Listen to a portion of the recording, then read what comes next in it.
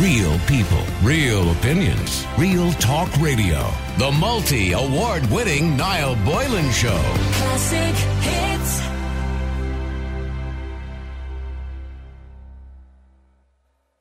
Now, speaking of money and people, obviously, who are pinned to the collar, I want to speak to Bernadette O'Hanlon. Good afternoon to you, Bernadette. Hi, Niall. How are you? How are you first, before I start? How are you feeling today? Yeah, I'm good, actually. I'm feeling okay. Yeah. I'm good. Physically and mentally, how are you today? Are you probably not in a good place? Yeah, I'm okay. Okay. You know, it's the second diagnosis, second cancer diagnosis, so okay. Still a bit still sinking in. Let's fill people in on your story. So you started off years ago. You had skin cancer, but was that? I mean, was it aggressive, or was it something you could deal with quite well at the time? It was actually something I was able to deal with. It took 2 weeks holidays to have the surgery. It was basal cell carcinoma, which was skin cancer on my face, just under my eye. And it was taken away with surgery, but I did get 24 stitches at the time in my face, and I was back in work after 2 weeks. All right, so 10 years down the road, you're diagnosed with breast cancer. I was, the 1st of February last year. That must have been a terrible day for you. I'm sure you remember it like it was yesterday. I do. It was a Friday evening at 3 o'clock, and I worked up until the Thursday at 5:30. And went into the hospital, got the results of the mammogram and a biopsy, and was told there and then it was stage 3 breast cancer, that I'd be starting the staging process to follow on Monday morning. So it happened really fast. I didn't feel unwell or sick, or... You didn't even have time to think about it. It was straight into therapy and straight into treatment, Yeah. So and it was hard. 15 months now. It was tough going. It's really hard. So in May this year, you rang the hospital. And obviously you wanted to find out, if everything was all right and you were in remission, etc., etc. And you're now being told you've colon cancer. Yeah, I rang the bell in the Whitfield. It's the cancer-free bell when you're finished your journey. Yeah. So I rang that. I started my journey the 1st of February. I was diagnosed, and I started the 13th of March last year. And then I finished my last chemotherapy injection was the 7th of May. This year. Okay. And I rang the bell after, and I was really super excited and everything. And of course you would be, yeah. Yeah. And I was looking forward to returning to work in October, all this kind of stuff. And I just went in for a routine colonoscopy, which is pretty much standard procedure after the form of chemotherapy. Yeah, so you had no symptoms or anything like that? You weren't feeling any pain or anything when you went in? It was just a routine scan, yeah? Yeah, it was a routine scan. And I did have obvious symptoms, but nothing that I wouldn't have anticipated cancer. Okay. It turned out that I have a tumour in my colon. And pre-cancer cells, high-grade pre-cancer cells in the bowel. I'm so sorry, Bernadette. You've really had a bad run, haven't you? And I know you're going to have to get, obviously, treatment for that now as well. And you know, it's going to be a tough road ahead for you as well. And how are you handling all that now at the moment, from just my personal point of view? We'll get to the financial aspect of it in a second. Mentally, I think, they say ignorance is bliss. What you don't know. The last time I was oblivious to what was ahead of me. This time it's a different story. I know what's ahead of me, and I know the side effects. And you've been there before, yeah. Okay. So, I know. But the big problem for you is, you've been working, by the way, you've worked for 32 years and a really good job as well. But you're a single mum, and now you're in a situation, obviously, with all these diagnoses and treatment and everything. You're obviously out of work, you've no income, your mortgage is in arrears, you don't even have a car anymore. And your argument is, I mean, look, and it ties in what we're talking about today. Here's the government saying they're going to pay people full pay if they have COVID-19, and you can only get €203 a week. Yeah, absolutely. I mean, the government noticed, they identified straight away from the offstart of COVID-19 that the payment for the economy to survive and people to survive was $350 a week. They knew people couldn't manage on, healthy people couldn't manage on 200. Yeah, people who had a job, for example, were suddenly cut for their job, and had a lifestyle to pay for, yes. Yeah. So, I mean, I'm no different. I was working on the Thursday before I got diagnosed, along with many other cancer patients. And it's not just cancer patients in this country. There's hundreds of thousands of other people that have had life-changing... Yeah, heart disease, stroke, etc., etc. Yeah, they've had life-changing diseases that came on them in an instant. Their life changed, like mine did, literally overnight.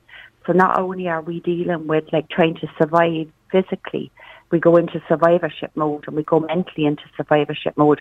There's no financial support there like €203 really isn't sufficient. Like, you know, when how many children have you got, by the way? How much children? I have one. Her name is April, and she's 28. Yeah. Okay. But she has her own home and her own life. You know, I live at home on my own, so you're literally like, yeah. Yeah, so, and it must be very difficult. I mean, you've obviously had to get rid of the car. You're up to your eyes in arrears with your mortgage, as I can imagine. Yeah. Because you've just no income. Indeed, yeah. No income. Yeah. No income, like 203. Like when you live in a house on your own, the electricity bill is still going to be the same. The heating is still going to be the same as if there's 2 or 3 people in it. There's no difference.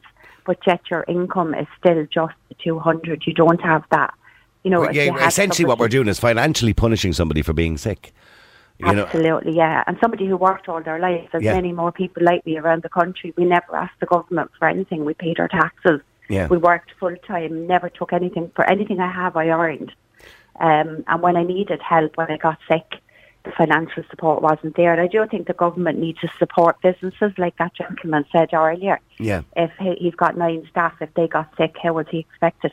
The government needs to step up and support businesses. Yeah, and support people like you. I mean, look, you know, very soon, hopefully you'll be better, and hopefully you'll be in remission and be ready to go back to work. And I'm sure you'd love to go back to work again.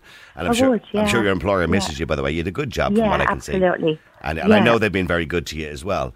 They have. My employers have been very good as well. Like, you know, but I mean, again, like they need support from the government to support long-term illness. Yeah, of course. It's all right if it's just a couple of weeks off work, and that's fine. Yeah, but when somebody obviously is off for a long period of time, they can't continue to support, obviously, as an employer. No. You know, and I get that. I get that. Viable. But so, okay, so the point is that you basically said the government valued people at 350 who had set up a lifestyle, had been working all their lives, and had suddenly lost their jobs, but yet they're only valuing you, you know, who have cancer, at 203 a week, which is just despicable, really, isn't it? It is, and like our costs, you know, cancer patients and anybody with a life change, anybody that's ill, like we've got parking fees in hospitals, we've got scans to pay for, you've got prescriptions to pick up, so your expenses have actually doubled. Like, you know, your outgoings are a lot more than they were. I have a medical card, but you still have expenses. Of course, yeah. You know, along the way that you wouldn't, you know, that just aren't sufficient on the 200 euros a week, like, you know. Yeah, it's very upsetting to hear your story because, I mean, obviously you've had quite a lot of bad luck, unfortunately, when it comes to cancer over the last few years, and I'm sorry to hear that. It's bad enough when somebody gets diagnosed once, but to be diagnosed on 3 occasions with 3 different forms of cancer must be very difficult for you to deal with. And the prognosis, I hope, is good for you. Going forward, I mean, is the prognosis good? Do you think? It is. It's a curative disease. It's colon cancer, so it is curative. Now, it's not going to be an easy road. I'd rather be back in work any day than what I have to face now at the end of September, surgeries and chemo and radiation again. And then changing your diet afterwards as well, I suppose. You're changing your whole lifestyle again, and anything can happen in between. Like the last time I got double pneumonia halfway through my chemotherapies because your immune system is at its lowest. Yeah, and of course at the moment as well, you have to be very careful with COVID-19 because your immune system will be very low. But look, I wish you well, and hopefully, you know, people listening or people who are in those positions listening can maybe understand. I'm sure many other people are in the same position you're in, by the way. May God bless them. Yeah, well, listen, thank you very much, and I wish you well, all right? There is a GoFundMe page, by the way, if anybody wants to help you out, because I know you're in a very difficult situation. And what we'll do is we'll put a link up on our Twitter account and on our Facebook page. You go to the Niall Boylan Show Facebook page and the Niall Boylan Show Twitter account. I'll put a link up. And obviously you just want a bit of a dig out because the government obviously clearly aren't willing to help you out. And they're not, no, and they want to keep my home as well. And your car, when did your car go? My car is actually in the garage now. It's just an 07. It's a Peugeot, but everything went on it. It was like, do you ever have a time in your life, a lot of people can relate to everything goes? Everything goes. It happens in threes, they say. That's what my mother used to say. Yeah. But look, thank you very much, Bernadette, and I wish you well, and I implore people, Bernadette, people like Bernadette across the country need a little bit of a dig out, and we're good at this, the Irish. So please go to my Facebook page, just search it on Facebook, The Niall Boylan Show, or go to the Twitter account right now if you want to. We'll put a link up. There's a GoFundMe page, and maybe you can help her out. All she wants to do is pay her mortgage, keep her house, and maybe get her car back and give her a little bit of freedom so she can get to her appointments, etc., because the government have basically abandoned people like Bernadette. Real people, real opinions, real talk radio. The multi-award-winning Niall Boylan Show. Classic hits.